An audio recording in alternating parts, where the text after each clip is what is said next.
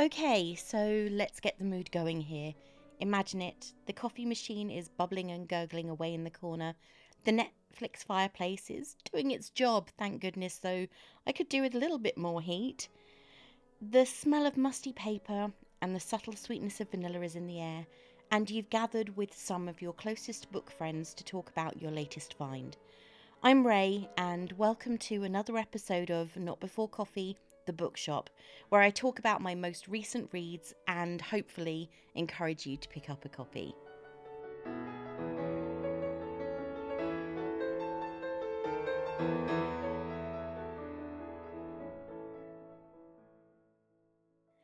Well, I am here this week with Kelsey and Kaylin from the fantastic book podcast Touch Your Shelf.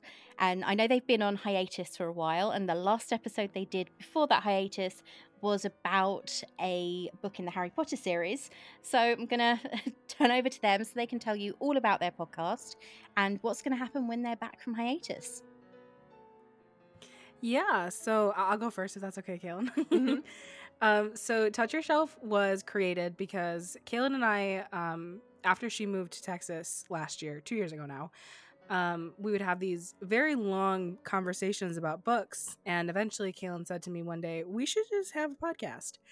And then the world shut down and we decided to make a podcast.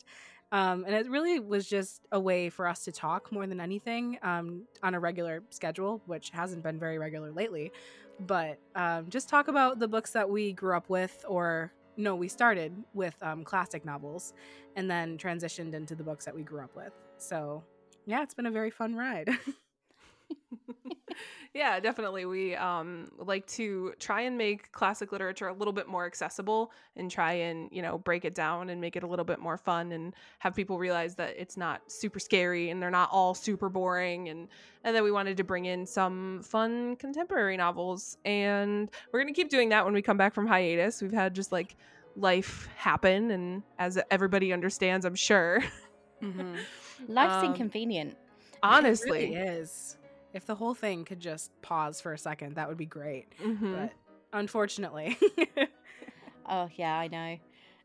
It's one of those things, I think, that you think it's all getting back to normal and then someone goes, oh, by the way. And you say, oh, what? What now? Yeah, and then all of a sudden you don't have all the time to podcast again and it kind of gets put on the back burner. But we love doing it. It's any excuse to talk about books, really, and I'm down for it. Absolutely. And that's why, I love your podcast. I love all the episodes you've done, especially, in fact, actually, the classics are one of the things that I find interesting to hear other people talk about because they aren't so accessible. Right. And they can be quite difficult to get into. Your discussion on Lolita was eye-opening. And that is one of those books that I was introduced to originally through the first film. Oh, the original, not the remake, but the original, the black and white version. And it was kind of like, okay, that's a little bit questionable. Then you read the book and it's like, whoa. Oh, that's traumatizing. Yeah. Oh, yeah. Yeah. It was disturbing. Yeah, definitely. That was the first time I had read that book, was for the podcast. I actually had to read it twice because the first time I was so disgusted that I wasn't really paying attention. I just wanted to kind of see how the story ended. Yeah. So maybe Lolita could have like some sort of redemption arc. And I just kind of like skipped through it so I could read the ending. And I had to go back and read it again. And it was not any more pleasant the second time around, I'll tell you. Yeah, that was gross. But that's it, isn't it? You read something and you either like it or you don't, whether it's contemporary or classic. Because there's always going to be one author that you look at and think, well, everybody else likes them, so why don't I? Right. Yeah, that can be hard. It can be hard to what do I want to say? Like furnish your own taste, I guess. Like figure out what you might like and what you wouldn't like. Yeah. Yeah. There's also like difficult. A little bit of bravery being able to shout your opinions into the internet and, because everybody has an opinion on everything. And sometimes if it's a controversial opinion, you're like, oh, should I actually post this podcast or, are we going to get backlash? And we've been lucky so far that nobody has taken offense with our strong opinions yet. that's it though, isn't it? You get to the point where you're scared to post something in case it offends someone. I know that I don't tend to post massive controversial opinions. It's slightly different when you post on your own anyway, Oh, because sure. there's no one to stand back and go, well, it was actually that person that said that, not me. Yeah, exactly. Right. It was my evil twin. But I have posted stuff and said I didn't like this, or this was not to my taste. And I've been quite, not brutal, but honest about it. Yeah. And then you just wait for the backlash to come and hope that it doesn't. Sort of like when I posted a few years ago, one of my first episodes last year, and I said that I placed Buffy in the 5th place in my chart of the favorite teen series from the late 90s to early 2000s. That is a strong opinion. That's a controversial opinion. For Exactly. Sure. I did actually go into hiding after that for about a week. I avoided the internet so I didn't get any backlash. But I think you should be entitled to opinion as long as it doesn't hurt someone. Agreed. Yeah. Absolutely. Yeah. And there's that maturity in being able to discuss it, which is why we're having this discussion. Well, no, it's not really why we're having this discussion now. We're talking a book. Right. We're going to be talking today about the first in Percy Jackson and the Olympians, The Lightning Thief. We will sort of touch on the film. We all cackle. Yeah, exactly. It's the three witches gathering at the start of Macbeth. Yes. Halloween costume next year. Come on, guys. Yeah, that's perfect. We can do it. We can do this over Skype. But yeah, it is very much. We're going to be looking at the book, which is definitely preferable, and it's not a hard read. No, not at all. I think especially even for kids, because it's a kids book and it's marketed for kids. So even as a kids book, it's really easy, and then it's kind of really refreshing to read as an adult and still enjoy it, which I think makes it even better. The fact that I enjoyed this as a kid and I'm enjoying it now. Whereas I'm enjoying it as an adult and an adult. Exactly. Right. But it's been ages since I read it. Okay. Oh, really? Yeah, it's been a long time. I think I read it just after it came out. And then obviously I started yesterday evening and continued on this afternoon. So it's been a long time since I'd read it. And there are certain things I'd kind of got confused with the film. Yeah. And then when I read it again, it was like, oh, yes, I remember that. Because they changed, though they kept the names the same. So there's no confusion there. The book itself is much better. Agreed. Yes. I would agree. Yes. So what did you prefer, or not even prefer, but what did you like about it? What initially sort of kicked you off? Because you chose this one. Yeah. I said, what book would you like? And it was like, oh, we'll do this one. So... Yeah, so the reason I like this book so much, or the series in general, because I actually just did read the secondary Percy Jackson series, the little bit bigger ones. I don't know if you've heard of those. The Olympus or something. Yeah, like it starts with The Lost Hero and there's 5 books after this series. But I hadn't read the original series in a little bit. And the thing I like about the first book, or this series, I guess, in general, is that it deals with adult themes in a kid's way. You know what I mean? So a lot of the themes that I read in now are still applicable to my life. And that's kind of, what you want in a kid's book, It stands the test of time, I think. Yeah, despite the fact that it's has to do with Greek mythology and the Greek gods are real and everything, it still feels relatable, which I think is wild. Yeah, that's the thing. You have Percy's relationship with his stepfather, Gabe, who is abusive, and he does say to his mum, "Does he beat you?" And she doesn't shy away from telling him the truth, even though he's only 12 years old. Yeah, and that's really heavy for a kid to read too. Yeah. Definitely, but at the same time, they're not so explicit about it. Yes, it's kind of, the theme is there, but at the same time, they're not shoving it in your face like a lot of before we started recording, we were talking about this horrific theme of toxicity in a lot of YA and NA novels, and this kind of skims the subject.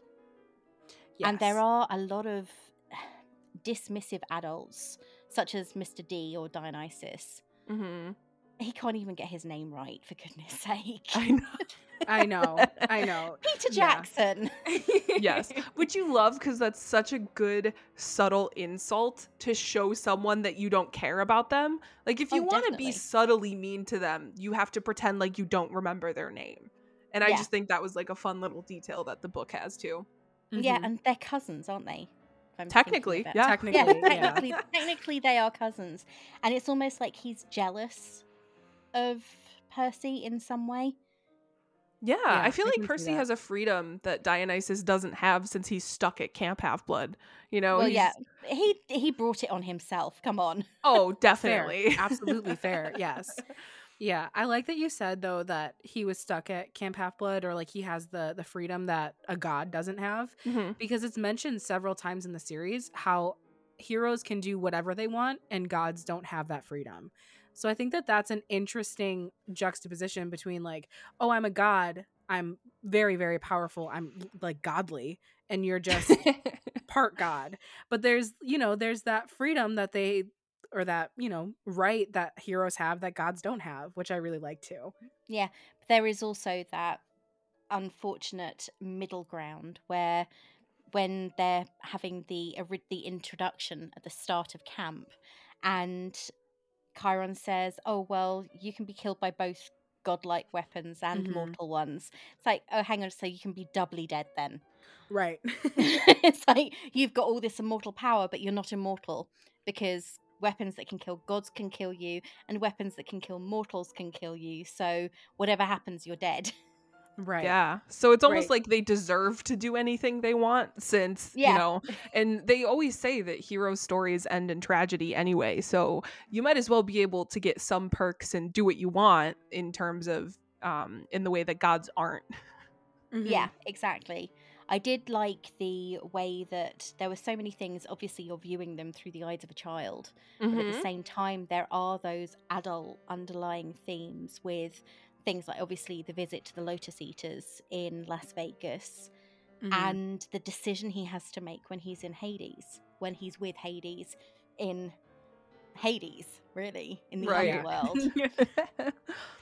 Yeah. I liked just to what you said about like getting Hades and he's in Hades. I thought Yeah. it was really cool that the author decided to call it the underworld, because I Yeah. feel like for kids it would be confusing to try and explain that it is Hades, like he is Hades and it is Hades. Yeah. So I just feel like that's another way that Rick Riordan was able to make these books more accessible and still teach the kids something and try and like imbibe this mythology and actually be like quasi accurate but make it understandable. Yeah. There was obviously there were certain things that were taken and simplified to a point that I'm sure your Greek mythology loving brain went when they was Exactly. reading about, oh, your Yes. girl, he took his girlfriend to my mum's temple.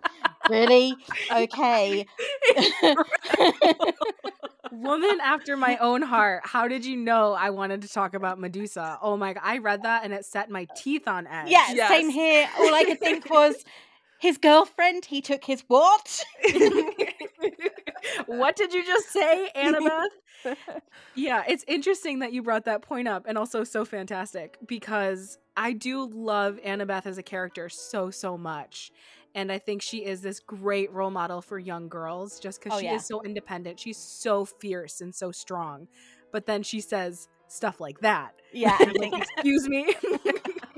the thing is, I think that they had to simplify it, but at the same time it was simplified in such a way that it didn't get the message across that Poseidon was, I mean, I suppose in a way they're trying to make him a hero in this, because Yeah. they're not going to have the main protagonist's father being an abusive rapist.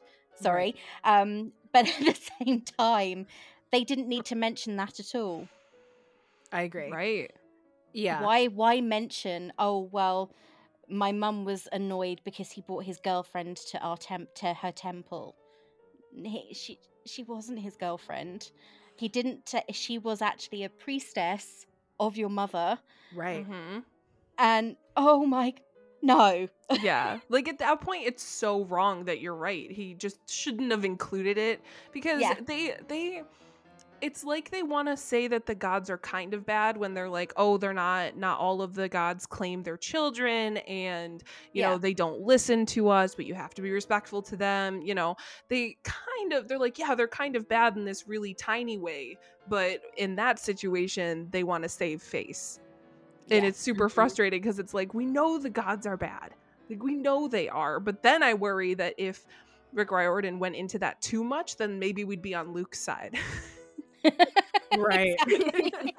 But that was the thing that I found very interesting, was the ages of the characters as well. Because Mm-hmm. obviously, working it out logically, Luke is 20 or in his early 20s by now. Right. So theoretically speaking, why is he still at a camp for children?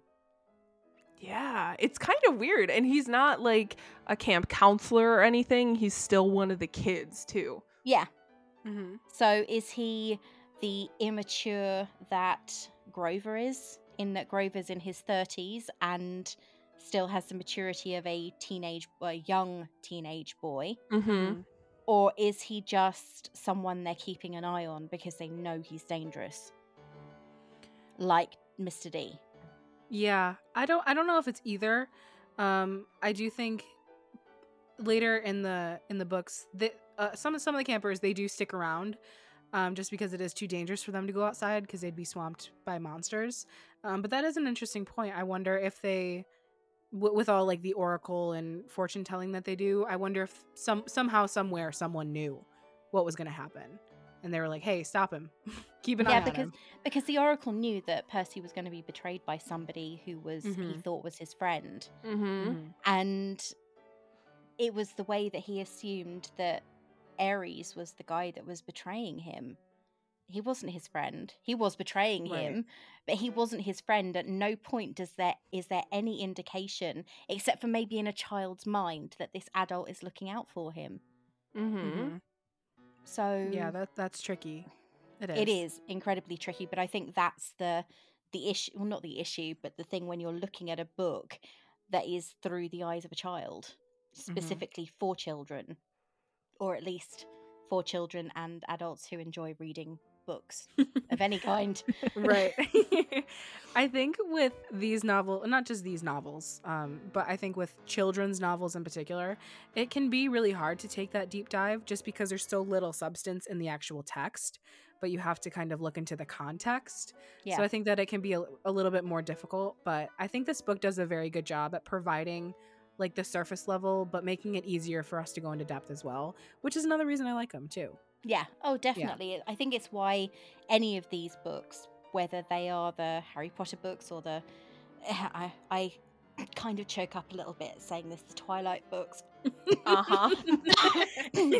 Take your time, it's okay. Yeah, We're it not going kind to of judge you. it kind of gets me right here. Any books that have been written with a younger audience in mind tend to be almost like, I'd say, like Pixar films. Mm-hmm. They have that immediate layer of obvious, and then there's the overarching that the adults will laugh at when they take their kids to see the film. Yeah, They got to exactly. throw like some sort of really, really layered joke that only adults will understand, and Mhm. you know. Exactly. Kind of like all the stuff when obviously Percy has a massive decision to make with regards Medusa's head, Yes. and the decision is taken away from him, though at the same time that probably wasn't a bad thing, because that would have changed his character too much. Yeah, I definitely think so. I think that he is supposed to be that stereotypical hero and take that like hero's journey that we see in books and movies. And Yeah. I think there's no way that he was going to have his character archetype marred like in the beginning. There's no way that would happen. No, exactly. He's not going to be the one that makes the decision to purposely harm someone, even if Mhm. they have done him harm. Yeah, definitely. I also feel like that's what separates him from Luke, because when Luke talks about Backbiter and how it's got mortal steel and the bronze on either side, Yeah. so like I can kill anybody. And Percy's like, whoa, wait, where he remembers what Chiron said about you're not supposed to kill mortals unless absolutely necessary. Which is why their weapons are designed the way they are. Right. So I feel like it separates him from the antagonist even more with that kind of like mentality and his choice that he makes. And the funny thing is, in the book, Luke isn't so much of an antagonist, at least at No. the beginning. Mm-mm. In fact, for probably, 7/8 of the book, Mm-hmm. he is not the antagonist. If you watch Yeah. the film before you read the book, you'd be waiting for this moment. Yes. Yes. And waiting and waiting and waiting. And it doesn't really happen how you expect it to. No, because I feel like Riordan was so subtle because there were teeny tiny hints, like with the Yes. shoes and how Luke was like, oh, you have the shoes on, right? You're wearing the shoes, right? Yeah. But a kid, and even upon your first read, you're not going to notice that. So it's so subtle, and that when you're reading it for the first time, that ending really is like this huge shock because there are these tiny details that kind of fly under the radar when you're reading. Yeah, it was interesting how they did the whole thing with the shoes. And Mhm. also the messages that they put out. You're a boy of the sea Mm-hmm. and you've angered Zeus. So why would you try and fly? Yeah. Right. Ugh. The whole thing, it does make me mad, and I know that it's it's dumb because this is fiction, but it's still like it provokes like a kind of like protective instinct in me. Like these are children, and you are immortal gods. Like, can you please get a hold of yourself maybe just a little bit? Yeah, it was interesting how they also portrayed the physical character of Ares, Hades, and the Mhm. other gods because Mhm. they focused so much. Hades was enigmatic and charming, and he was the one. And you'd have thought that those would be the characteristics that were attributed to Zeus as the king of the gods. Mhm. Yet Hades is the one who is he actually has a specific phrase for him, and he talks about him being smooth and Yeah. then mentions has the characteristics of Adolf Hitler. Yeah. He's Yeah, like, that I was saw. weird. Where did that come from? He's like, Yeah. I saw Adolf Hitler in his eyes, and I was like, Yeah. okay, what? Hang but on, then just a minute. But then only 2 paragraphs previously he'd been talking about how charming and smooth and Mhm. interesting he was. It's like, and then 2 paragraphs later you're telling me that he's Adolf Hitler? Mhm. What? Yeah, right.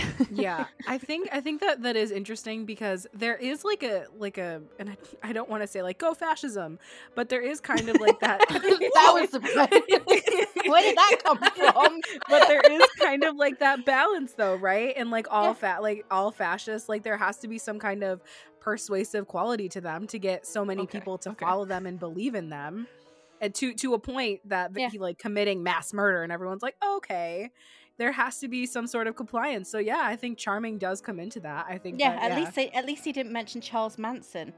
Yeah, I right. half Oh my goodness. I half expected Rasputin to come in at some point. Yeah. At least it was just Adolf Hitler and Napoleon. Right. As a part Jew, that's kind of hard. Oof. But at the same time, it was interesting to see that he was the one that everybody would follow, and Percy found himself entranced by him and wanting to listen. But then at the same time, was he wanting to listen to Hades, or was he focused on the other voice that was there? Yeah. Because there are constant hints about the other voice that's there. And I feel like him being in the underworld was probably so confusing to have to differentiate between the charisma that Hades was exuding and like putting into his mind, and then also remembering the dreams that he was getting from Kronos, and then on top of all of that, seeing his dead mom 2 feet away and freaking Yeah. out about that as well. So it makes sense that he, I like that Riordan put it that way because he was so distracted by so many things, he couldn't put it together that it was Kronos talking to him. But he still made the right decision Yes. when he was there in saying, I'll be back for you, and leaving his mum behind because he knew that he needed his complete team to finish the Mhm. mission, whatever that happened to be. Mm-hmm. Yeah. It was just interesting to see that the enchanting, the charming, the sophisticated and suave one was Hades. Because every time I read about Hades, I think about the character in Disney's Hercules. Very fair. Oh, I love that movie. Yeah, It's same so here. good. And Hades is perfect in that. Yes, he Because is. that's one thing that I found in the book was far better than the film was, Steve Coogan playing a knockoff Mick Jagger is not Correct. Hades. Yes, Correct. exactly. Ah, It was a really weird turnabout for me, and it was very difficult to balance him out with the character that I envisioned from mythology, Mm-hmm. because they're Mhm. supposed to be godlike, whether they are in the underworld or on Mount Olympus, Mhm. and that wasn't godlike. Yeah, I think the movie tried too hard to make them personable. And I think the movie also tried too hard to throw in big names and then hope that that would carry the movie. Like, wasn't it Uma Thurman who was Medusa? She was stunning. Yeah, I think so. Yeah, so it's like you put in these big names and hope that that will carry your crap movie. Yeah, I've seen quite a few films where they've done that, and you think, why did that person? In fact, I reviewed one last week. I reviewed Just Go With It, and Mhm. Nicole Kidman was in it. Right. Yeah. It's like, why? You've won an Oscar. You don't need this movie. You're better than this.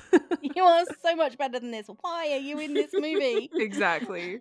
Yeah. But you see that quite a lot, and then of course Sean Bean is in it, and he shocks everybody by not dying. Oh my god, I know. Is that all he's good for? Yeah, exactly. That's So his brand. they did that entire thing, and they could have done a complete unknown cast and made something amazing. Which is, Yes. I know that they're making a TV series of it, but they still haven't even got a director. No. Right. They So said they're that not I- even yeah. so they're not even casting yet, but hopefully they will do it far more of a service than the film did, because it has so much potential to be exciting. Yeah. Yeah, I really think agree. so too. I think the other thing the film failed at was making all the kids older.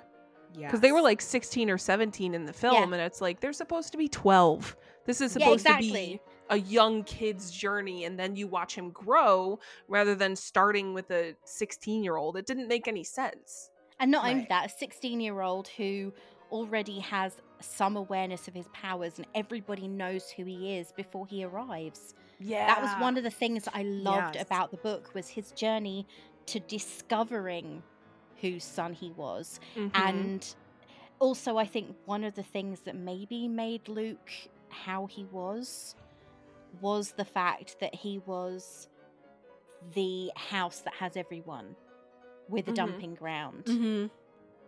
which Yes. possibly created yeah. resentment. Right. I'm going to talk about something a little bit different. I'm going to pivot just like a little. I promise. Go for it. That's just how I roll. I'm sorry. Like I'm very scatterbrained. But you did say something about like Percy's journey and then ending up in the Hermes house, the dumping ground. Yeah. You know, he says that the first 2 days that he was at camp, he felt so at home. And then he got claimed, which he was waiting for. Like everyone's waiting, watching him for him to get claimed. And then he does by one of the big three. And he ends up in a cabin by himself. And he Mhm. says, you know, I was finally starting to feel like I was fitting in. And now I'm thrust somewhere completely new again. So that was like this is, yes, it's what he wanted. He knows who his father is. But it's still kind of heartbreaking because he's like, I was making friends, guys. And now he's isolated once again. It was just, that was really hard to read too. Mhm. It's like even though the Hermes cabin was the dumping ground, it was still like the island of misfit toys. Where Yeah. even though they Yeah. didn't belong to anyone, they belonged to each other. Yeah, they all had something in common. Mm-hmm. Even though some of them did know who their parents were, they weren't the big three. Right. And interesting. I mean, at camp, I'm gonna have to say it again in the film. Oh, your father built this for you. Yeah. That It's was like, weird. hang on a second, what now? That doesn't match up with what we know about the gods who don't want to claim their children. So why Yeah. would they even be acknowledging them in any way whatsoever? Yeah. Right. Also, you think the gods are going to build something for a demigod? Like, really? You think they're going to get their hands dirty and do anything? Absolutely not. Exactly. Right. It was such an imbalanced moment, and then you read about it in the book, and there is that we're a safe home. We are safe. We are where you will be safe. And where you will be looked after, you will be trained so you can survive, and that's what counts. It's that survival. But Yeah. then you've got Luke, who is angry at the world Yeah. because his father won't acknowledge him, yet he's so dismissive of his father acknowledging him prior to that, or seems to be, Right. that it makes his anger it just makes little sense. Yeah, it's like we get it. You have daddy issues, but like don't take it out on everybody else. Yeah, let's Yeah. kill off the entire human race because your dad peed you off. Yeah, honestly. Yeah. It made no sense. Mm-mm. Luke is such an interesting character because on one hand you could almost say that he's justified, I guess, but like you said, it's such an overreaction, but also you have to think he was living this way in survival mode for the majority of his life with little help from his dad. That, like, I could understand, like, very traumatic, very, like, yeah, messes a person up, so to speak. But then he wasn't the only one, because course, everybody else was like that, and Annabeth was like that. I mean, we don't know Luke's background with his mother, Mm-hmm. and we're Mhm. assuming it's his mother because it may not be, because the gods are rather androgynous in many Yep. ways. But we have Annabeth with her father and her stepmother, who Mhm. is so cruel to her. But Yeah. you don't see her turning out that way, and she has way more reason. Right. Oh yeah, Yeah. I definitely think so. I don't think we could handle Annabeth as a villain. Mm-mm. The world would for surely burn. Yeah, that would be it. Percy wouldn't stand a chance.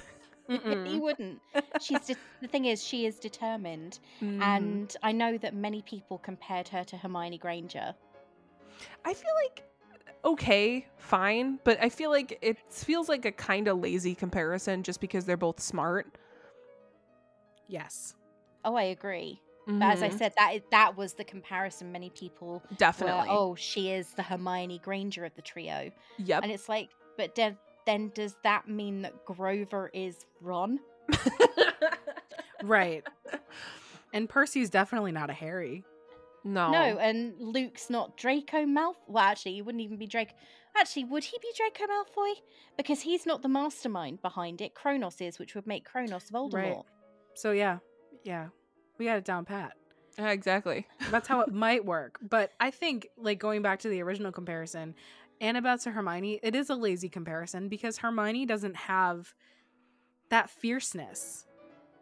And Yeah. Hermione wasn't really an independent kind of person either. Like, Annabeth survived years and years and years on her own. And There's an like, edge fought to for Annabeth. herself. Oh, yeah. An edge. Yeah, for sure. Yeah. Yeah.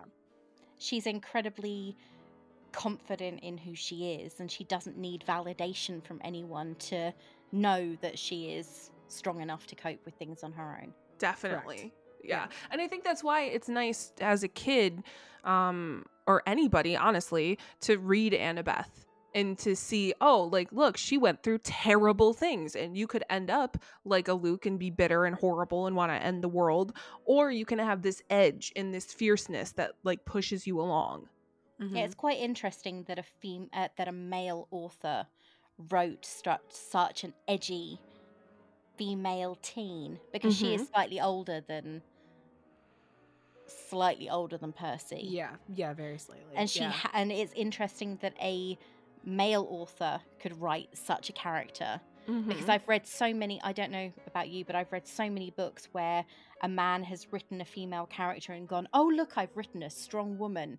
And it's like, yes, but you can tell you were a man writing this woman, Mm-hmm. and there's no Yes. need to be proud of it. Mhm. Alistair, Correct. yeah, I'm thinking of a specific author here, but it frustrates me because women write strong male authors or strong male characters all the time, and you don't see them going, look at me, I accomplished something.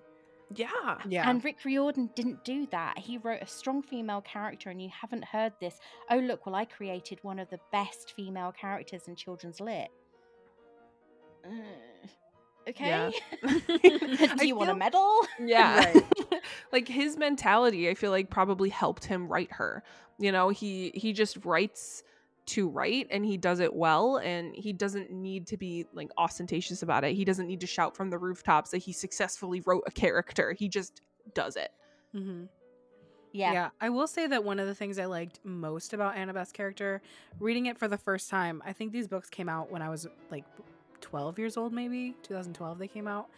When reading it, Annabeth is bossy and she is a know-it-all, and I am bossy and I am a know-it-all, and I am very loud, and I've always been told like, oh, you know, you're a loud person, and I know that I'm a loud person.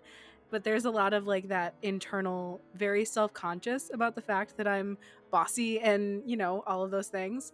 But reading a female character like that, and she owns it. That was very validating and very empowering for me as a young girl, which is something that I still like about the book as well. Yeah. It stuck with me for sure. It's Yeah. definitely different because women have been through the ages. I mean, you've touched on this when you've talked about your classic literature. Through the ages, women have been made to be the pretty thing sitting in the corner saying nothing. Yep. Mhm. And with this kind of character, you're getting, as you said, that validation to stand up and say, actually, sod this. I'm going to speak my mind. I'm going to say what I think. Yeah. And if you try and shut me up, I'm going to just speak louder. Yeah, Mhm. exactly. Yeah. I really like that. I think if we have to be nitpicky, don't shoot me, but I feel like Riordan did not do well with Clarice though, Oh, God, because no. I think Correct. it's really sad and awful, and it feels like a man writing a woman when most of her negative qualities have to do with her appearance, Yes. Yeah, and that but really she- rubs me isn't the she- wrong way. Isn't she described as quite chunky and broad? Yeah, one of her first descriptions is she was wearing an XXXXL shirt. Same here. And like they talk about her pig-like face and how she's Yeah. ugly, and I just don't like when we would ever associate a bad person and they have to be ugly because they're bad. I don't like that. Or they have to be fat because they're bad. Right. Yeah. It That's a negative emotion. I think that there is a lot we have to not have to, but there is that whole, we're looking at it from a boy's perspective, and as Yes. far as, and Right. it doesn't matter, society, for some reason society has it that if you are larger you are unworthy, right. and that should not ever be the case. I Speaking agree. as someone who is 4'11" and has struggled with her weight her entire life, that should not be the case, but it is. And that seems to be the stereotype that in all books, because look at the descriptions that we had of the girls in the start of Harry Potter Yep. when he'd talk about I'm trying to think which girl. There was one specific girl that they were always referring to as fat, and they Yeah. always talked about Pansy Parkinson having a pig nose Right. and things like that. And it's like, why is this so important? You're not talking about the fact that Ron has wiry red hair. Yeah, or the And fact that even with Hermione, Ron and Harry didn't get super close with her until after she was performing spells to change her appearance. Yeah. Like they got closer after she was fixing her teeth and fixing her hair. And I feel like What was wrong with her hair? Exactly. Like we Bushy. don't need Yeah. Yeah. Oh wow. Yeah, I yeah. straightened mine. Literally. Like I feel like every other descriptive paragraph about Hermione Granger was buck teeth About her. and bushy hair. Yeah. Yes. Like what was the reason? What was the reason?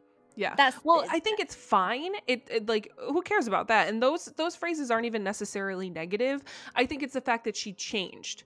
Like she for some reason the change made the original way that she was negative. Like she needed to have straighter teeth and she needed to have straight slick hair. It's like no, she was fine with buck teeth and fluffy hair. There's nothing wrong with that. So it's like the insinuation that there's something wrong with an appearance, which is kind of what Riordan does with Clarice, that I just don't, it rubs me the wrong way. I think that's the thing with films and photos and everything else these days. You look at a film and where they've got, I think the best example has to be Charlize Theron in Monster. Yeah. I'm not familiar. She played a serial killer. Mm-hmm. And she uglied herself up with prosthetics and short hair and everything to play the role. Okay. And won an Oscar for it. Ugh. And now they say when you ugly yourself up for a film, because Nicole Kidman did that with prosthetics and bad hair for The Hours and won an Oscar for it. Mm-hmm. So they say that uglying yourself up for a role is almost guaranteed to win you an Oscar. I hate that. Why does it have to be deemed ugly? Like if you want a larger person or a smaller person or whatever, why don't you hire people who are like that and just stop attributing negativity to it?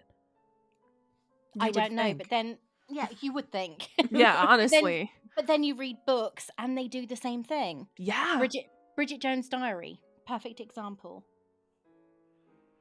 Bridget Jones had loads of weight to lose and she was a heavy smoker and she couldn't cook. Right. And they're all considered massive negatives in the search for a partner. Mm-hmm. And it's honestly... Oh, sorry, go ahead.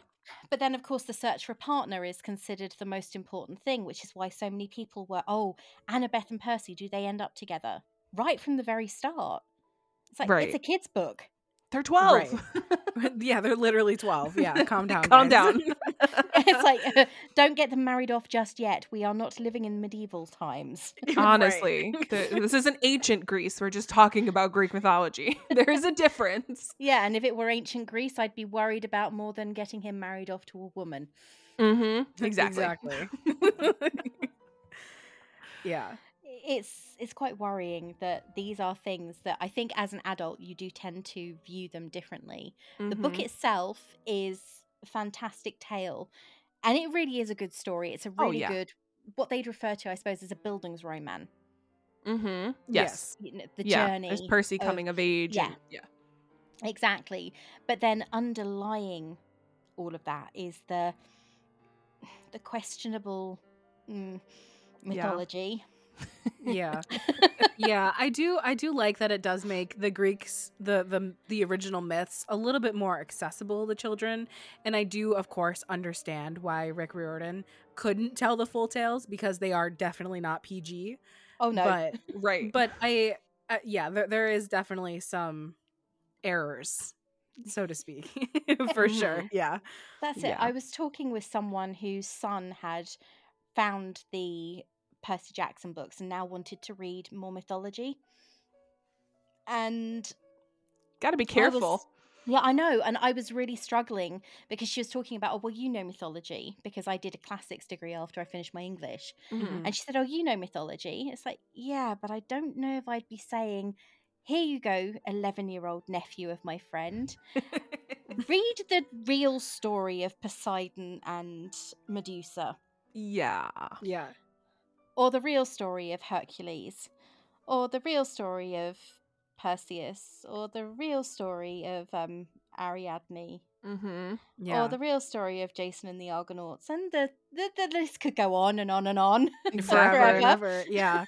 It's kind of like growing up with biblical stories and then reading the actual Bible.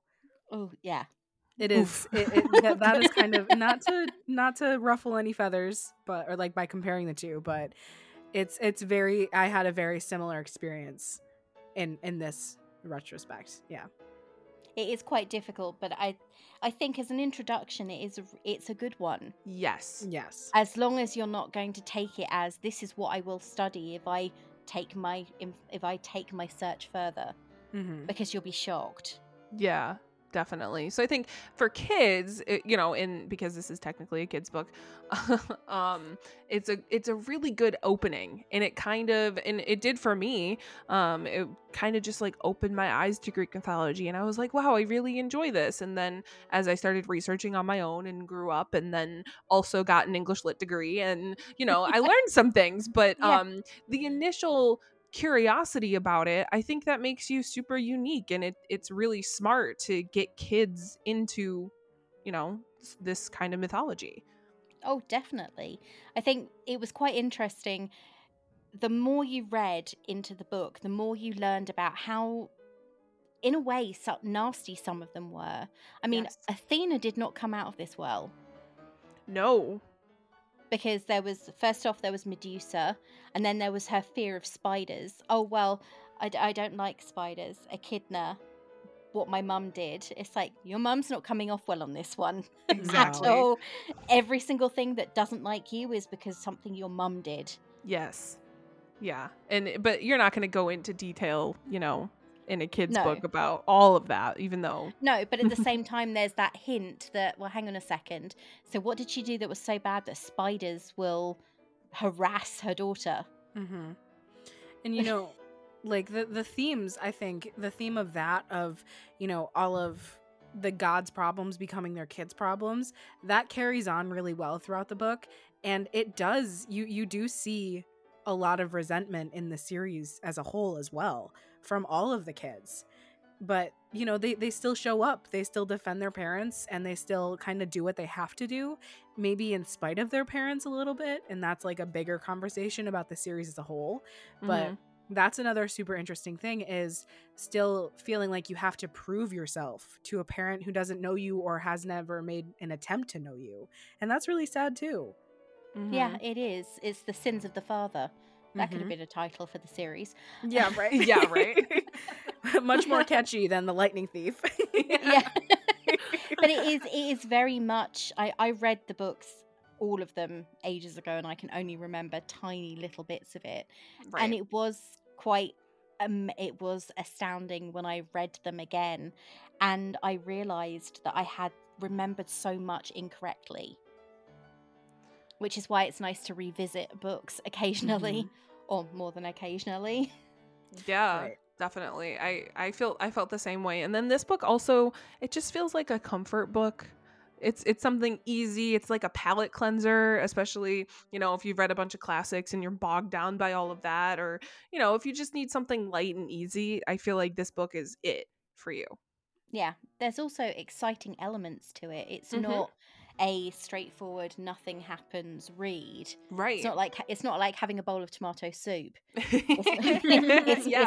it's more like having a curry or an enchilada or something with Mhm. some chilies through it, because there are certain moments, there are exciting, like when they're chasing Grover through the underworld, Yes. the passages in the Yes. underworld, Mhm. because he's wearing those shoes and nothing he's doing is deactivating them. Yeah. They do have perilous moments. It's not all you think everybody's going to get out alive all the time. Mm-hmm. It does add that level of stress. Yeah, it is. Yeah. And I think that is quite... It sounds weird. When I read Harry Potter, I knew that he was always going to get to the end. Yeah. That's fair. Mhm. I never had that fear that one of his friends was going to die or he was going to die, because something was always going to happen that was fine.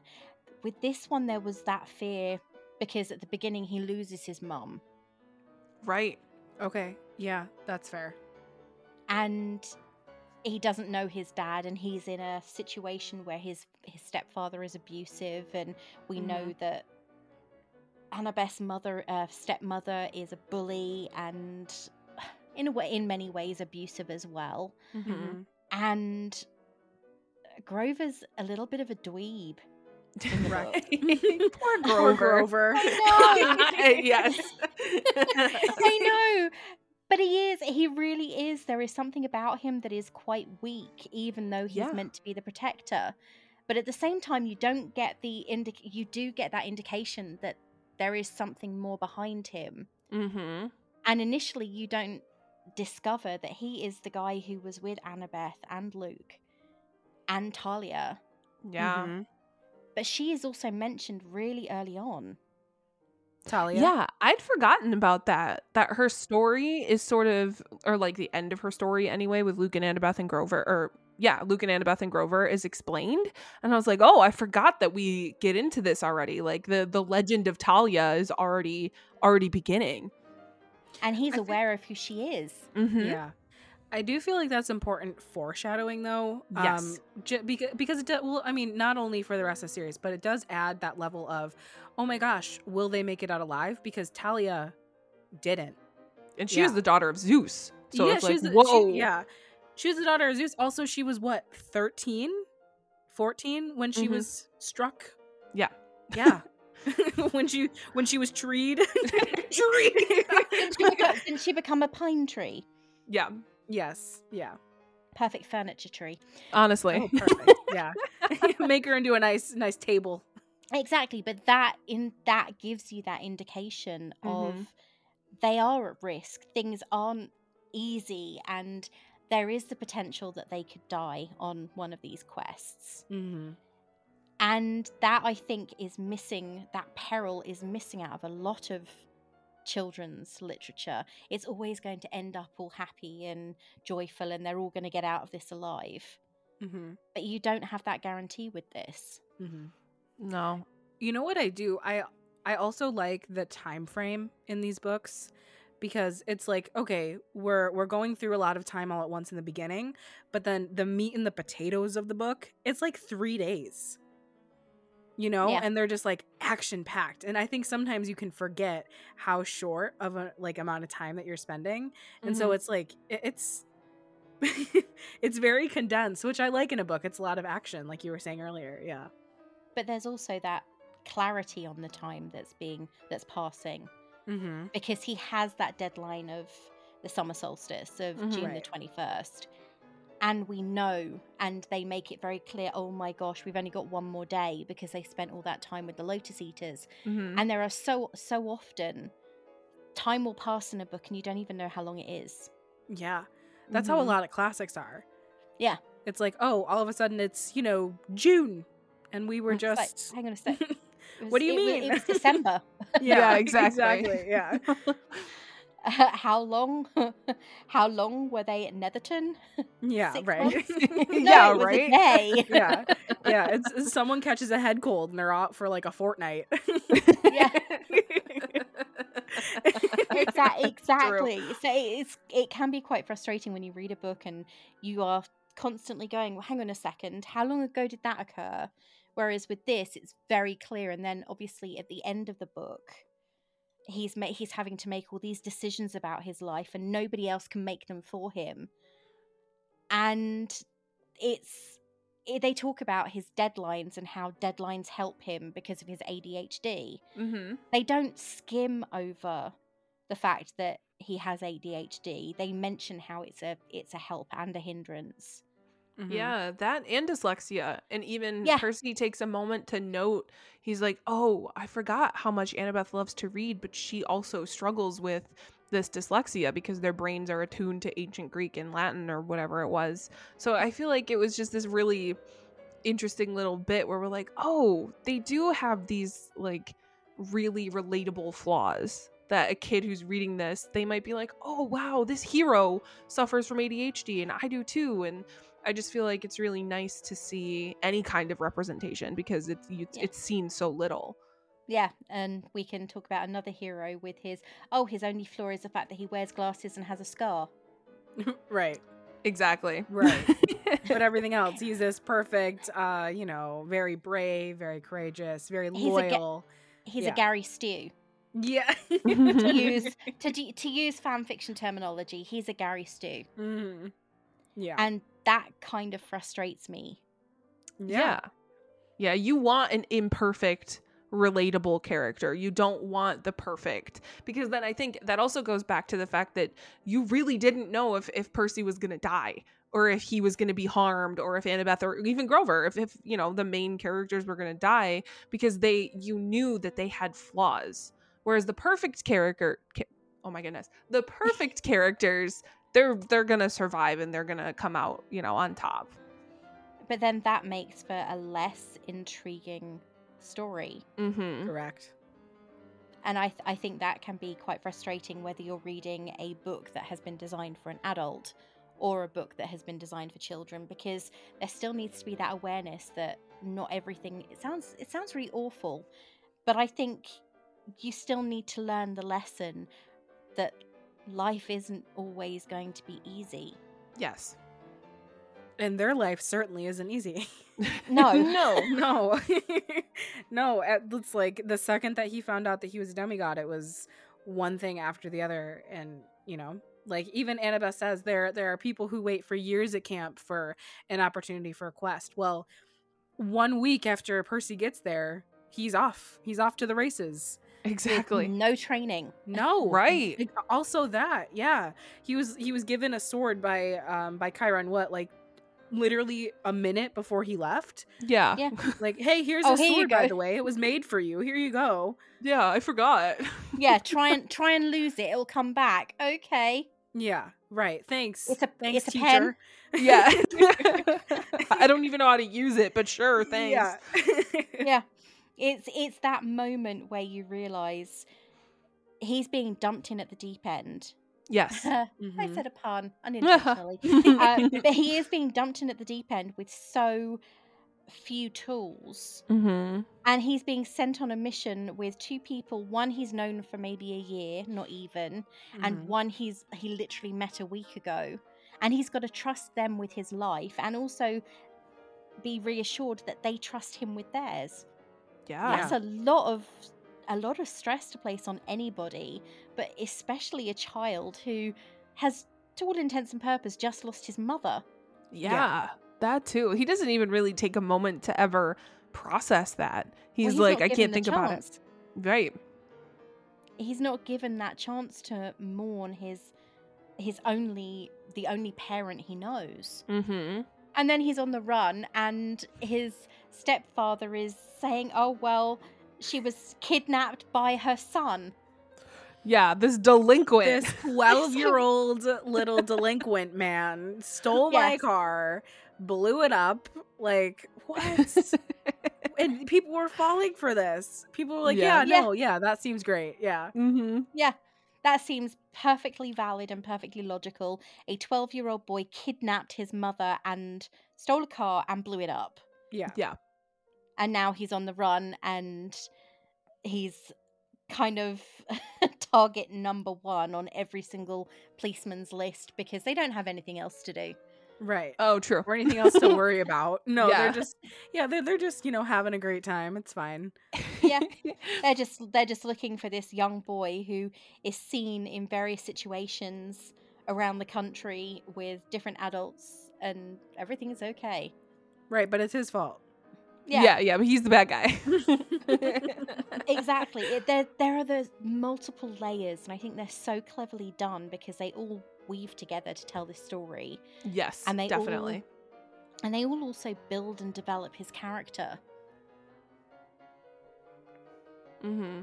Yeah, it shows that that growing up, and the fact that you grow up really, really fast when you're a kid placed in situations that are too old and too mature for you. So you are going to, grow and mature way faster than you should. But then the exciting bit is seeing him do it and seeing him accomplish, like when he defeats Ares. Like you see him, he has no training, but he knows he's got powers. So he's able to overcome the lack of training with just raw talent and kind of like flying by the seat of his pants. But it's exciting to watch that. But he's also doing it because he knows that ultimately he doesn't have any choice. Exactly. Right. Yeah. And he doesn't moan about his lot. Mm-hmm. No, he doesn't. Mm-mm. He doesn't, for given everything that he goes through, not once does he sit there and go, "It's not fair." Right. And he could. He would be within his right. Yeah, he Perfectly. could shed a tear. We would get it. Right. Yeah, I think going off of what you were saying about his duel with Ares, it's such a growth that we see just within what, like 200 pages of Yeah. his encounter with, I think it's Echidna in the St. Louis Arch and the Chimera. And, you know, him having to run away, you know, he didn't have any way out. He jumps into the Mississippi River and he had to escape. And I'm sure that that was a blow to his pride, probably a little. But then, you know, seeing 200 pages later, he's dueling with a god. Like all of that growth just within the past couple days. Like that's pretty amazing also. And not only that, he's dueling with the god of war. Right. Right. Which Who's- seems who's- foolish. Yeah, it does, but he still comes off better. Mm-hmm. And I think that, as you said, it's his growth. He has developed as a man almost. Mm-hmm. Kind of. Yeah. Maybe a little bit, yeah. Or He's like taking on yeah. he's taking on the responsibilities that ultimately should have been his father's. Yeah. And in real life, in real world with no gods, yeah. That should have been his father's. But even Battle so, the for sure. battle, but the battle was his father's. Yeah. So it's Yeah. like this other layer where instead of just fighting your father's battles, you're also fighting the gods' battles, you know, because you need to be the puppets. And they say that multiple times in this book where they're like, the gods can't act directly against each other, which just feels like a cop out to me. Agreed. It's kind of like the gods can't take each other's power sources. Mm-hmm. So instead, they're going to manipulate their children or their grandchildren. Hang on. Hermes is a son of... No, so great-grandchildren in the case of Luke. Mm-hmm. So they're going to manipulate their descendants to do their dirty work for them Right. and then pay the price for their parents' hubris. Yeah. Right. But then if you're lucky, maybe you'll be made into like a constellation or something. Oh, wow. I'm honoured. Yeah, that's my ambition. I want to be killed in some bloodthirsty and disgusting way and sprinkled into the night sky. Exactly. Because that's going to accomplish so much. I mean, honestly, It's your consolation prize. that wouldn't be that was Oh, funny. no. That was also bad. It wouldn't be the worst way to go. It wouldn't be the worst way to be remembered. But Okay. it might be the most painful way to go, though, because they don't believe in quick death. That's right. true. It might be very slow. I mean, Yeah. look at what they did to oh my gosh, good grief. Anybody who did anything for the humans. They weren't Right. exactly punished in the nicest way possible. Right. Right. What's his face with the Prometheus Yes. with the vultures? Yeah. Prometheus, what, Sisyphus, right? Oh yes, Sisyphus is a lovely Mhm. one too. Yeah. They're all they all suffer absolutely lovely fates, but none of that is made clear to them. This could be your punishment. All they are left. I mean, I think the thing that made me laugh when I was reading the end of the book was they have this when they've returned to camp successful. They have to wear their death shrouds and then burn them. It's like, okay, this isn't Right. dark at all. Like, that could be really. Also, the fact that the Ares cabin made Percy's and it was like a bed sheet. Yeah. with crossed out eyes on skulls Yeah. and the word loser. Yeah. Like, come on, guys. What if he actually died? Yeah, like come on.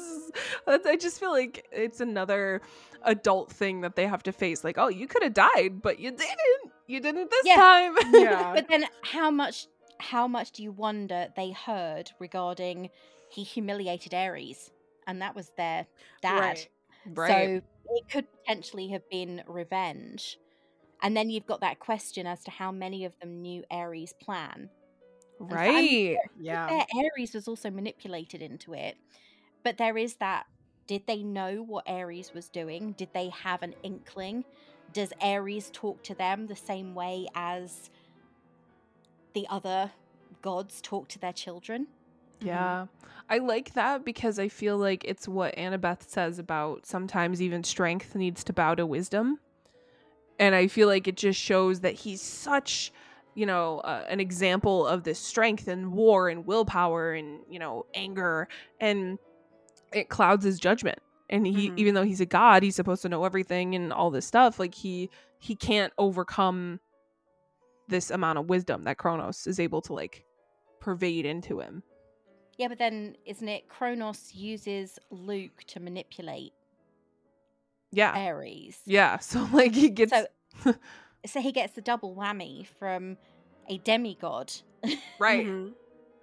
And that must in itself be quite humiliating. He's not only manipulated into doing something by a demigod and persuaded that it's the right thing, but he's then defeated by they constantly refer to him as a godling because he is so young. Right. Yeah. So that must really be a kick in the nuts to his pride. Oh, I'm easily. sure. Yeah. And warmongers, in the respect, especially in Greek mythology, they have a lot of pride. But it's partly what causes the wars in the first place. Right, of course. Exactly. Yeah. So it's one of those, ooh. So he's been manipulated by a child, and now he's been defeated by a child who hasn't had any training, Mm-hmm. who is actually been defeated by his own daughter at one point. Mhm. And he is, the way that they describe Ares is he's muscle bound. He's basically a biker, Yeah. a muscle bound biker. So you can almost imagine him going around on a Harley. Mhm. Mm-hmm. There are specific things in your head when you read the book, and it's interesting how wrong they got it in the film. Yeah. Yeah. Yeah, it's just so wrong. And there was that one weird part in the diner scene where Ares' leather jacket, or I think it might be a vest, I'm not 100% sure. They say it looks like Caucasian human skin. Yes. Oh my god, yeah. At that point, I was like, what? Like, can we re-enter reality for just like a moment, please? Yeah, but then they also say about when they're speaking with Hades, and it looks like he's got souls. He's got the suffering souls in his underwear. So what must these humans have done to elicit this particular punishment? Right. This particularly brutal punishment. Yeah. I'm Hades' underwear this month. Right. I must have been a really awful human being. Yeah, I did something real bad. Yeah, stockbroker. Yeah. Oh man. But it's quite interesting to read how there are certain things that they've really handled well in the books. And one of the things I found, I listened to a show on the radio over here called Old Harry's Game, and it's basically the devil or Satan, and he's talking to souls in hell, and one of the things he states quite often is, oh, I don't want a war, I don't need another war, hell is overloaded. Right. And that is something that Hades says. Mm-hmm. Do you really think I want another war? I've already had to extend the fields of Asphodel, Mm-hmm. and I'm running out of room. Which does make you then question why he's the one getting the blame. Because he Right. could quite easily say, why would I want this? Right. And then we find out that Hades' Helm of Darkness is also missing. Yeah. And then it's like, oh, we traveled cross country for nothing. Great. Right. But it is funny how they just assumed it was going to be Hades. Like just because he's the god of the underworld and that feels uncomfortable and the god of death, that they just want to, characterize him as a bad guy. And then it turns out that he's also a victim. See, that's the interesting thing. I find it really fascinating that in every type of literature, the underworld and death is perceived as this vision of evil, when in actuality it's something that comes to everybody. You can't cheat death. Right. It's not that particular creature's fault, whatever mythology or whatever your belief, Mm-hmm. whatever your faith, death comes to everybody. We're not Right. immortal. Mhm. So why is death perceived as this black thing, this big black evil shadow that is standing over us? And that sounds so wrong, but he is always perceived as wearing black cloak with a scythe or something evil. Yeah. But he's not necessarily evil. It's an unavoidable fact. Yeah. Right. He's not any worse than any of the other gods. No, he's not. Absolutely.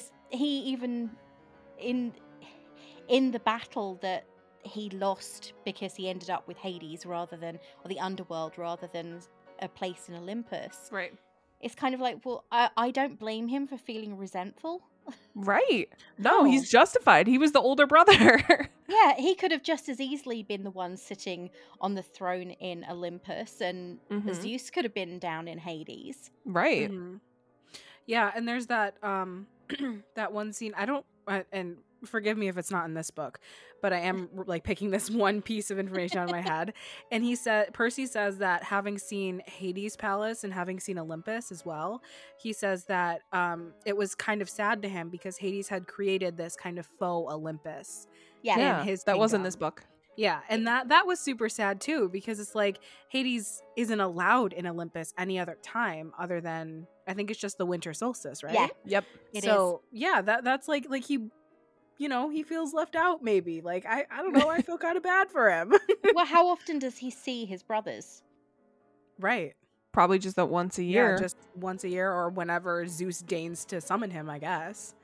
Yeah, and in the book, they mention Persephone, but there is no presence of her. Mhm. Right. And even Because then they put it in this negative context because they're like, oh, we smell the pomegranates, and they were like, the pomegranates were almost attracting them, and they were like, whoa, wait, we know what happened to Persephone. Yeah, that's it. There is such a negative connotation, and it's, oh, he tricked her. He kind of did trick Yeah. her into marriage, but at the same time, he still gives her time with her mother. He doesn't trap her for all eternity in hell or in Hades. Yeah. And he doesn't, for all intent and purpose, there's nothing. I mean, okay, so art does depict the whole thing as horrific, Right. Right. but she didn't have to eat. And he cared Yeah. for her because otherwise he wouldn't have been so obsessed with her. Right. That puts a strange twist on obsession, but at the same time, if you read Greek mythology, at least he's not like his brother. Right. Right. Which Changing one? Because pick one. They're both bad. well, Yeah. changing into a swan. I mean, how Yeah. many half-bloods did Zeus father? Right. Almost all of them. So many. Exactly. So many of that. Exactly. So it's kind of like Zeus, at least Hades is faithful to the woman he married. Mm-hmm. Yeah. Absolutely. Yeah. Have you ever read that they're newer. They're called Touch of Darkness. They're kind of like a smutty retelling of Persephone and Hades. No, I haven't. You're not missing I'm- anything, but they're good. So If you're they're they're like a guilty literally- pleasure. If you're in the mood for some smut, this is a good book for that. I love that. You're not missing anything, but they're good.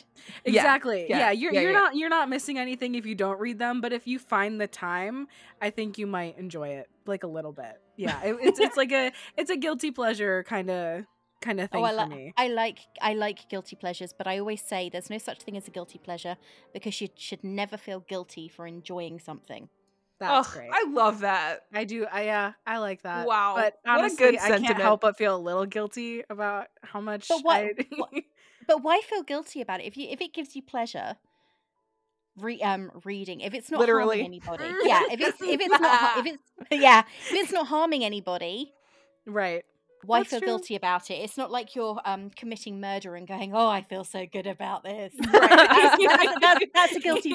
That's the exception. Yeah, that's a guilty pleasure, and I'd say you need psychiatric help. But reading a book and enjoying it because it's a way to pass the time, whether it is well written or horrifically written, it doesn't matter. You're still reading, and if you enjoy it, then it's not guilty. That's true. All right. Love Well, that. I'm gonna live by thank that. you, Ray, for your lesson of the day. I very much appreciate that. I've always thought that. I used to sit down. In fact, I even have on the top of my screen, I have this thing called Guilty Pleasures, and it's my links to real person fanfic. Okay. But Oh. and every once in a while I look at it and I go, why do I feel guilty about liking this? It's Yeah. still a story, Yeah. Mm-hmm. and I'm still reading. And every once in a while, I will think about changing the name, but it's because it stands out amongst all the other stuff that I've got on my Right. It's bookmark catchy thing. now. But it's not a guilty pleasure because I enjoy it, and I'm not harming anybody by reading it. That's true. That's very I'm true. not sort of a slave labor or anything. Exactly. There are worse things you could do than read some smut. Exactly. I always tell our mom that. I'm always like, Mom, I could be out like doing drugs, but instead I just sit home and read. When she gets on me about reading too much, like, oh, you spend your whole life reading, whatever. Oh my god, I could be doing so many other bad things. Like, come on. Yeah, this is a conversation I used to have with my mum all the time. But then I would be reading. It would be 4:00 in the morning on a school day, and I was still reading the book I picked up the night before. Yep. Yeah, and that would be the moment where my mum would say, "You share a room with your sister. This is cruel." Yeah, my mom used to take my light bulbs away. My Yeah. mum eventually gave up on trying to stop me and just gave my sister eye cover. There you go. Yeah, She That's needs so to adjust cute. to you. yeah, exactly. Well, she was the I younger relate to that. one. She was the younger sister, so Exactly. she had to adjust to my habits. I Didn't fully like agree it. with that sentiment. Yeah, my mum just realised there was no point in trying to stop me from reading. Mm-hmm. She did try to take the books away. Didn't Oh work. yeah. Yeah, Yeah, my that dad never did that works. a couple times. Yeah, no. That never Doesn't- worked for no. very long. No, because there's always the library Yes. Yep. and the school library. The Or the school internet. library. Yeah, Or the internet there now, wasn't. yeah. We didn't. Yeah, now when I Well, was at yeah. school, we didn't have the internet. We did not have we didn't have a computer. So it was for me school library, village library, and both of them were on my way home from school. Perfect. There you go. Yeah, exactly. So she just gave up in the end. Yeah. Because I'd go in there and I'd pick up a book that was 700 or 800 pages long and read the whole thing before I wake up for school the next morning. Yeah, got out of bed more like. Yeah, sort of like rolled out of bed. Oh, I've just finished that book and I started that one. Even when I gave myself nightmares over it. Yes. Oof. It was pretty bad for me too. Yeah, I read that when I was way too young. Also, I think I read that when I was maybe 9 or 10. Same here. I shouldn't have, but I don't know. I had watched the original movie with one of my friends, and I was like, okay, like I should read the book. That was a mistake. Yeah, it's Yeah, a whole I read the different. book. Yeah, I read the book, and for over a month afterwards, I was constantly checking under my bed. Mm-hmm. It's like I need to make sure before I go to sleep, and then of course I couldn't sleep, so I just read more. Exactly. Of course. went- Yeah. Vicious cycle Yeah. at that point. Yeah. Exactly. I'm kind of the same way with like scary shows now. I've developed a system so I don't get nightmares because I get so scared. I sketch myself out so much that I just won't be able to sleep, and sleep is very important to me. Yeah. So I'll watch like one episode of something a night if it's scary, and then I'll immediately watch like Gilmore Girls or something like How I Met Your Mother, like something super fun, and I just get my mind off it, and then I can go to sleep. It's a finely honed system. It's worked very well for me so far. That doesn't seem like a bad system to me. I think if I watch I tend to read before I go to sleep instead of watching TV, though I do have one in my room now. And if I am watching something, it tends to be, I've just finished watching the entirety of According to Jim, Okay. all 8 seasons, and I also finished watching very recently all of Superstore. Oh yeah, I heard that was good. That's been recommended to me a couple times actually. Yeah, it's not bad. And I'm currently watching The Glades. I've got 3 episodes left of that. I go through phases and I will watch a whole season, all of them, the whole show run before I start on something else. Oh yeah, Yeah. me too. Because Yeah. it's the best. I think it's the easiest way to watch it. So watch scary shows. Well, for when The Adventures of Sabrina. I enjoyed that. Yes, I I love also that enjoyed show. that. It wasn't even that scary, but there's something about it that was just unsettling to me. Yeah. Yeah, so I really liked that one. American Horror Story, I will rewatch sometimes as well. I refused to watch The Haunting of Hill House. Kaylin, I know that you watched both of love those. I heard things about that, but I haven't watched it because I'm not into scary. I love procedurals, absolutely love them, and I don't know why. And random, I watched recently the entirety of Blossom. I don't think I've heard of that one. Mm-mm. What was Mayim Bialik starred in with Oh. Joey Lawrence. Now I know what you're talking about. Yes. Okay. Yes, Okay. I watched the entirety of that recently as well. Yeah. I watch Yeah. a lot of Jeopardy, to be completely honest. I do. I watch speaking of Mayim Bialik, I watch a lot of Jeopardy. Yeah, I mainly just I rewatch a lot of shows. I really like heavy dramas like The Queen's Gambit. I really liked. I've seen that probably 7 or 8 times since it comes You out, love since it came Bridgerton. out. Oh, Bridgerton is a good one too. Well, I also love those books. Mm-hmm. I don't know if you've read them, Ray, but I'm obsessed with those books. I read them, and as someone who studied that period of history and live in the country, it was a bit frustrating Yeah. Really? because there are quite a lot of things that are wrong. Yes, those I'm books. sure. Oh, I believe it. Should I be guilty about that pleasure then? No. Okay. Is that That's the thing, one? It doesn't matter what anyone else thinks of it. If you enjoy it, it really doesn't matter, because why should someone else's judgment matter Right. if you like it? Yeah, but I do. I actually I honestly right before I joined this recording, I actually just finished the last page of the last book of the Bridgerton series because I had just reread it because I'm allowed to have my phone at my desk at work. And so I just skim through. I reread a lot of books there. So I just finished the Bridgerton series. Yes, I did. That's too funny.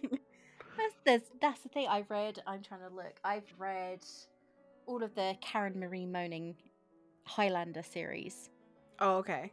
Oh, I'm in the middle of reading Outlander right now. which over here was called Cross Stitch. Oh, okay. My grandmother read those. I was never really into them. I tried, but I'm not a huge fan of time travel. Okay. I don't know why, but time travel just never appealed to me. I tried Mm-hmm. with a lot of books, but it just wasn't for me. Yeah, which it's is- definitely. It's one of those things that people can I feel like I can take it or leave it. But I started watching this show first. And then I got hooked on the show, and I was like, I have to read these books. I didn't know they were books, and then I got hooked on the books. Yeah. Which is, I think everybody has those books or the TV series that they really love. Yeah. I always liked vampire stuff. I liked from 1987 with The Lost Boys. That set me off on my journey with vampires and that kind of thing. But then I also loved witchcraft novels. Oh I'm yeah. looking at my bookcase right now, but that's the horror that's the horror and supernatural shelves. There you Over go. there.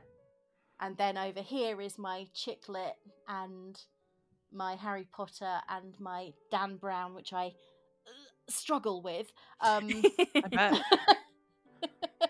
Struggle a lot with, but I also have things like Jilly Cooper on there, and I've got my Austen up the top, and then all of my Julie Garwood history novels, my romantic historical romance.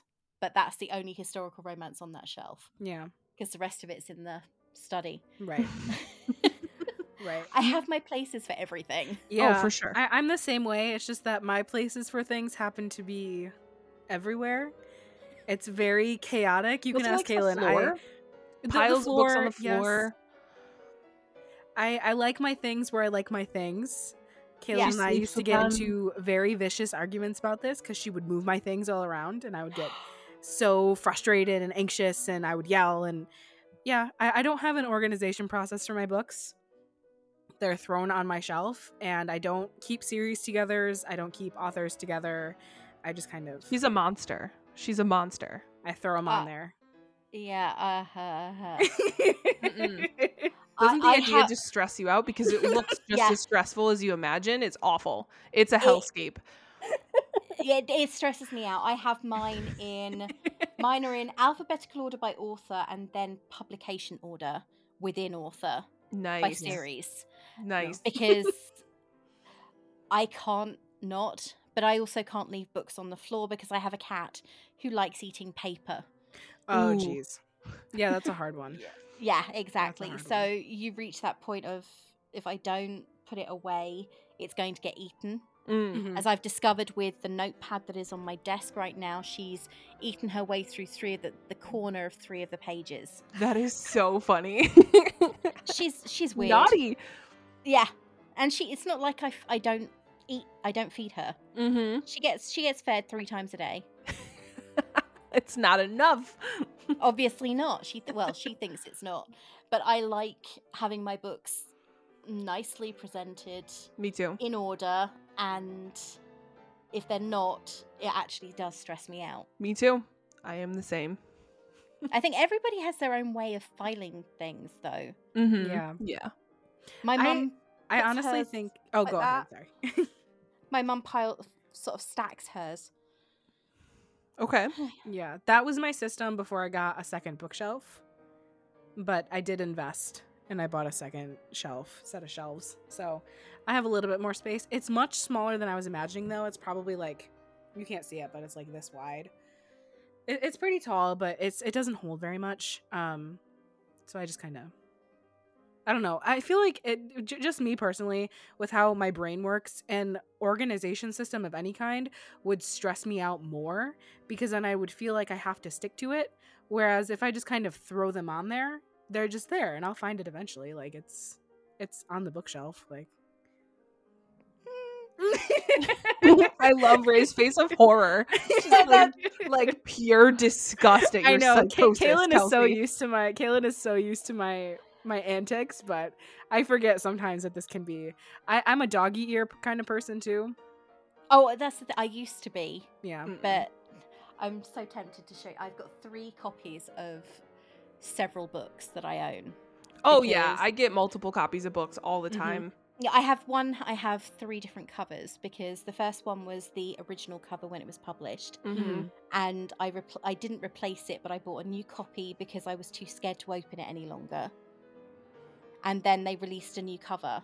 Yeah, and So I had sometimes to the get that covers as are well. pretty. Gotcha. Yeah, exactly. I mean, sometimes the covers aren't, Right. but it was at the time they hadn't brought out a different cover, so I needed to replace it. Mm-hmm. And then they made a movie, and I refused to get. I'm not a massive fan of the film and TV covers. Oh, I hate those. Oh, I hate those. They're I ugly. really I don't want like that those. nasty Yeah. photo on my book. No. Yeah, same here. I actually last year I asked for a replacement of American Gods for Christmas. Mm-hmm. Mm. And of course, they made the TV series. So every single bookshop in the country and on Amazon and everywhere else, all they were doing was selling the book with the cover for the TV series. So I found found a shop that was still selling the original cover, and I sent my mum the link. And I think they had to get on a waiting list to get this book. Oh, seriously? Oh my But goodness. they knew how much I didn't want the TV series cover. Mm-hmm. Yeah, no, I Because hate them. I don't like them. No. Mm-mm. I prefer the covers that are the ones that the author intended. Yes. Yeah, I agree. I know some people are like, well, that's stupid. Why are you so fussed about it? It matters to me. Yes. Yeah. Yeah. Well, when you that have does a matter. lot and it's like a piece in your room, like my shelf is huge. It's the biggest thing in my office. So it's like I want everything to look nice. Like it if it's ugly, it doesn't match my vibes. Yeah, exactly. I guess that makes sense. Like if you're using books as like a piece of your decor as well as a functional kind of thing, I guess that makes Well, sense. I have so many. You have to. Right. Right. You I get can to the just point where they kinda- are decorating your house. There's no choice in the matter. Exactly. So you always try. When I was at uni, we had to have specific versions of books. Oh my So God, yeah. Every single one of my classics is from the same company, Yeah. Mhm. and they all look beautiful on the shelf. Even if I didn't like the books themselves, they all look really good on the shelf. And it's Exactly. the same with a lot of the chick lit I have, or the contemporary romance, has all got the same style to it. It's all in a similar color, all in a similar size, all with the same writing on it, and Yep. everything else. So it looks like it's part of a scheme. Yeah. Yeah. Yeah, that was, I mean, I didn't love buying so many novels when I was in college for literature, but having the books now is something that I do really enjoy, so I won't complain about it too much. Right. Yeah. When you read 70 or 80 novels over a space of a few years and you only liked about 3 of them, but they look good on the shelf. Oh, they Yeah, look so that's a good, good though. consolation prize. I did take the most interesting class I think that I took was a Celtic and Germanic mythology class. Oh, nice. And the books I got in that class were the most beautiful books that I've gotten, I think, in my whole college career. They were beautiful. Just such beautiful covers. So you learned about Gwyn ap Nudd. Yes. Yeah. And Loki and Thor and Odin, all those people. Yeah. It was a fun Interesting class. Very tough professor, but it was a fun class. Hated the literature, but it was okay. I'm trying to think. There's so much literature in, especially in Norse mythology. Most of it was a poem, though, wasn't it? Wasn't it Poetic Edda? Yes, poetic. Yeah, I have a copy of the Edda, the Mabagonian too. I have a copy of. Looking at my bookshelf. Yeah, I think those are the only ones I can see right now. But yeah, I know all of my, because I did Greek and Roman mythology, and all of mine is in the study, and I've got things like Ovid's Metamorphoses and the Odyssey, the Iliad, and everything else, and then great big mythology tomes. Yeah. They are beautifully illustrated books. Yeah. Oh yeah, I love having those. Yeah, my copy of the Iliad, it's not nice at all. It's like a paperback. It's my spider killing book. Okay. That's kind of ironic. Right? It's, I don't know, that's just like a funny thing. Whenever I hear the Iliad, I'm like, yeah, I use that book because I never read it. I read it once for class and then I've never picked it up again. So I just use it to whack spiders. Yeah, I've dipped in and out of both the Iliad and the Odyssey. And obviously Metamorphoses is one you can literally just go, I'm going to read this chapter. And there are some interesting chapters in there. But at the same time, it's quite nice to have that background when reading things like Percy Jackson. Yes, for sure. But it's not the background that everybody is going to have. No, but it's nice because, with Percy Jackson, you don't really need it to still enjoy it. Exactly. Yeah. But I think that the later books, if I remember, they get far more in depth in certain elements of the mythology. And they bring in other mythologies. Yeah, Percy Jackson does. Yeah, because I just started reading the Magnus Chase books. Okay. And Annabeth is in them. I didn't read those ones. They're I think they're the latest series. One of them's called I want to say it's the Sword of Summer or something, and something of Thor. I'm just reading the first one, and I noticed that they introduce Annabeth, but of course his name is Magnus Chase, and isn't she Annabeth Chase? Yes, she is. Interesting. So, and that's Norse mythology, right? Rather than Greek. So it's going to be an interesting read. For but sure. It does seem, I felt rather strange when, didn't he also write a load of stuff with the Roman mythology? He did. Yeah, like I was speaking, the second half of the series. Yeah. That's about, like, that mixes the two, the Roman and Greek. But he also has an Egyptian series as well. Oh. Yeah, so he gets into a lot of mythologies. Yeah, it's quite interesting because obviously Roman and Greek mythology are pretty much the same. Right. Because the Greeks founded Rome. Right. Yeah, and the way that he does it, I think, is it's pretty cool. I think those books are worth the read for sure. Yeah, the Egyptian ones not so much. I mean, I couldn't really get into them the way that I could with these ones, but that also could just be because I'm not as educated about Egyptian mythology as I am Greek and Roman. So Egyptian mythology is quite an interesting read. Yes. Yeah, it's they have a lot of gods. Oh yeah. So many. Yeah, yeah. It gets quite interesting. But there are similarities between Egyptian mythology and Greek mythology, and obviously Roman mythology, then Germanic, Norse, Celtic, Mm-hmm. and everything else. Every single mythology has their comparisons that are very, very similar. They've Mhm. got gods that do the same things. So it's interesting that Riordan has done all these books that cross into the different mythologies. Yeah, definitely. But it just makes you wonder which one to read next. Yeah, right. Yeah, I don't know which is next on my list. I gotta find. Actually, I do. That's a lie. I actually just picked up Atlas 6. It's about like the secret Alexandrian society. I don't know. It was Oh. very heavily recommended on TikTok, so I picked it up. Excited to read that one. I'll let you guys know how it is. Definitely, you can do an episode on it.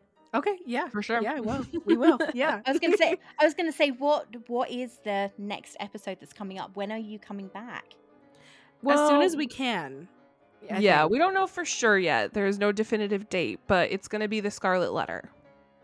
Oh, that's an interesting one. We never had to read that at school. I know that it was a very, very classic American high school text. Yeah, I had to read it in high school. I was spared, thankfully. Yeah, you were. What did you end up reading instead? That year we did Hamlet for our Shakespeare. Handmaid's Tale. Oh, Handmaid's Tale, and then My Name is Asherlev as well. I did. Okay, we did The Handmaid's Tale. I hated that book. so No, much. did you? Yeah, I tried so much. I'm not a massive fan of Margaret Atwood. I didn't like Oryx and Crake either. Kelsey. I think it's one of those things. I think we read it because we had to, and that always makes it harder. Yeah, That's true. absolutely. Yeah. And I read it again for a book club that I was in, and it just didn't register for me. But then you read things like The Crucible and The Scarlet Letter, which is very, very classic American literature. Right. And we didn't have to read those here. Right. Well, yeah, that makes sense. Instead, we had Jane Eyre, Wuthering Heights, Pride and Prejudice. I'm trying to think what else. And we always had a Dickens of some kind. Of course. Always had a Dickens. And it was normally, I think I read Hard Times. I haven't Yeah. read that one. Yeah, I would say don't bother. All right. But then I'll take your word for it. But then I kind of say that, and I'm going to get crucified by any English lit major here. I would say that about any Charles Dickens, if I'm fair. Yeah. Us too. Me too. We're in the same boat. So you know what? Yeah. We agree. Yeah. Which isn't a bad thing. So next one's going to be The Scarlet Letter, and Yes. obviously, hopefully soon. But Yes. depending on your schedules. Yeah, we do. It's a busy week for Kaylin, especially. She's hosting her first married Thanksgiving event. Of course, I So- forgot it's Thanksgiving this week as well, isn't it? Yes, yeah, Mhm. American Thanksgiving, yeah. So we'll be bouncing. Or she's in Texas, she's hosting, and I'm here. I'm bouncing between, I think, 3 different households this year. So Wow. yeah, Yeah, it's a busy Yeah. week. Within the next few weeks, we'll return. That is good to hear. yeah, And I will actually finally find out what The Scarlet Letter is about. yeah. 'Cause Oh, all for I know sure. is it was a film with Demi Moore. Oh, that one was so Right. bad. You got to watch the original. Demi Moore in the bathtub. Ugh. Isn't it Hester Prynne? Yes. Yes. Yeah. I'm trying to remember why I know that. Isn't it something to do with Mean Girls? Is it Mean Girls? No, Easy A. Yes. Easy Yes, A. Easy A. Yep, a great Oh, modern retelling of the Scarlet Incredible Letter. retelling of the Scarlet. How bad is that? That is the only reason I know anything about that book. I That's- should probably read it at some No, point. that's perfectly reasonable. Honestly, it's great. Yeah, just listen to our podcast though. You might. That's you all might you Oh, need. like it. definitely. I always do because Thank I you. love listening to book podcasts in general. So as you're coming back in a few weeks, fingers crossed, where can they find you on social so they can keep up with when you're actually recording and releasing the episode? So we are on Twitter at TouchYourShelfPod. We're on Instagram at TouchYourShelfPod. That's spelled correctly. And then we are also on TikTok. We don't post very regularly there, but we are at Touch Your Shelf Pod as well. Fantastic. Yeah. And obviously, your podcast, all of the archived episodes are on Spotify, iTunes, Google Pods, Amazon, and everywhere else, I'm guessing. Yes. Oh yeah, wherever you get the podcast, we'll be there. Yep. Yeah, definitely go and listen. It's some really interesting insights into books that you would probably think, I don't need to know any more about that. You'll learn something interesting. Right. We hope so. Yeah. They're always really fun listens, and I think that sometimes it's like having a mini book club in your home, Yeah. which is what I love about books anyway. Yeah, us too, for sure. So thank you ever so much for coming on and talking to me about this and pretty much everything else. Oh yeah, It was so much fun. Thank you for having us. It was my pleasure. The minute I was thinking, oh, I'm going to do YA, who do I know that I can talk to? I know. Straight in Twitter. Hi. No. It's been so much fun. It's also brought me back to a book that I hadn't read in so long. I now need to read the rest of them to find out how it ends. Immediately. Right? Even Now we're all going to reread them. Yeah, even though I know, I still need to be reminded. Exactly. Yes. So at some point, we'll have to come back and talk about the rest of them. Fair. For sure. We'll be here. Yeah.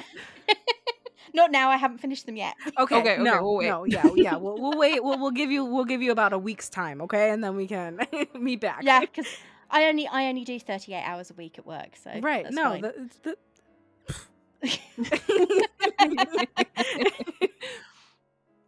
Thank you ever so much. And as I said, you can find both Kaylin and Kelsey everywhere on social they've already told you where you can find them on social, and you can find Touch Your Shelf, the podcast, on Spotify, iTunes, Amazon, and pretty much everywhere else.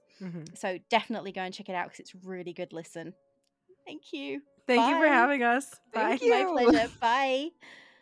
Of course, I'm going to be back again on Thursday with the final episode in my Jennifer Aniston season, so don't forget to tune in. The last cup has gone in the dishwasher, the closed sign has been turned around, so it's time to end this, another episode of The Bookshop. I have to again thank Kelsey and Kaylin from Touch Your Shelf because they were awesome guests, and I hopefully will get a chance to speak to them again about possibly the Percy Jackson series in its entirety. I hope you enjoyed it and will come back again for more. If you like what you hear, why not share it with your friends and family? And please post a review or give this show a star rating over on Podchaser. No feedback is bad feedback if it's constructive. You can follow me on Twitter at need_3_mugs, on Instagram at Not Before Coffee Podcast, and over on Good Pods at Not Before Coffee. Well, I have to go and pick another book, even though I have started 3 further since I finished reading Percy Jackson, and settle down with another cup of coffee. Until next time, this is me saying farewell.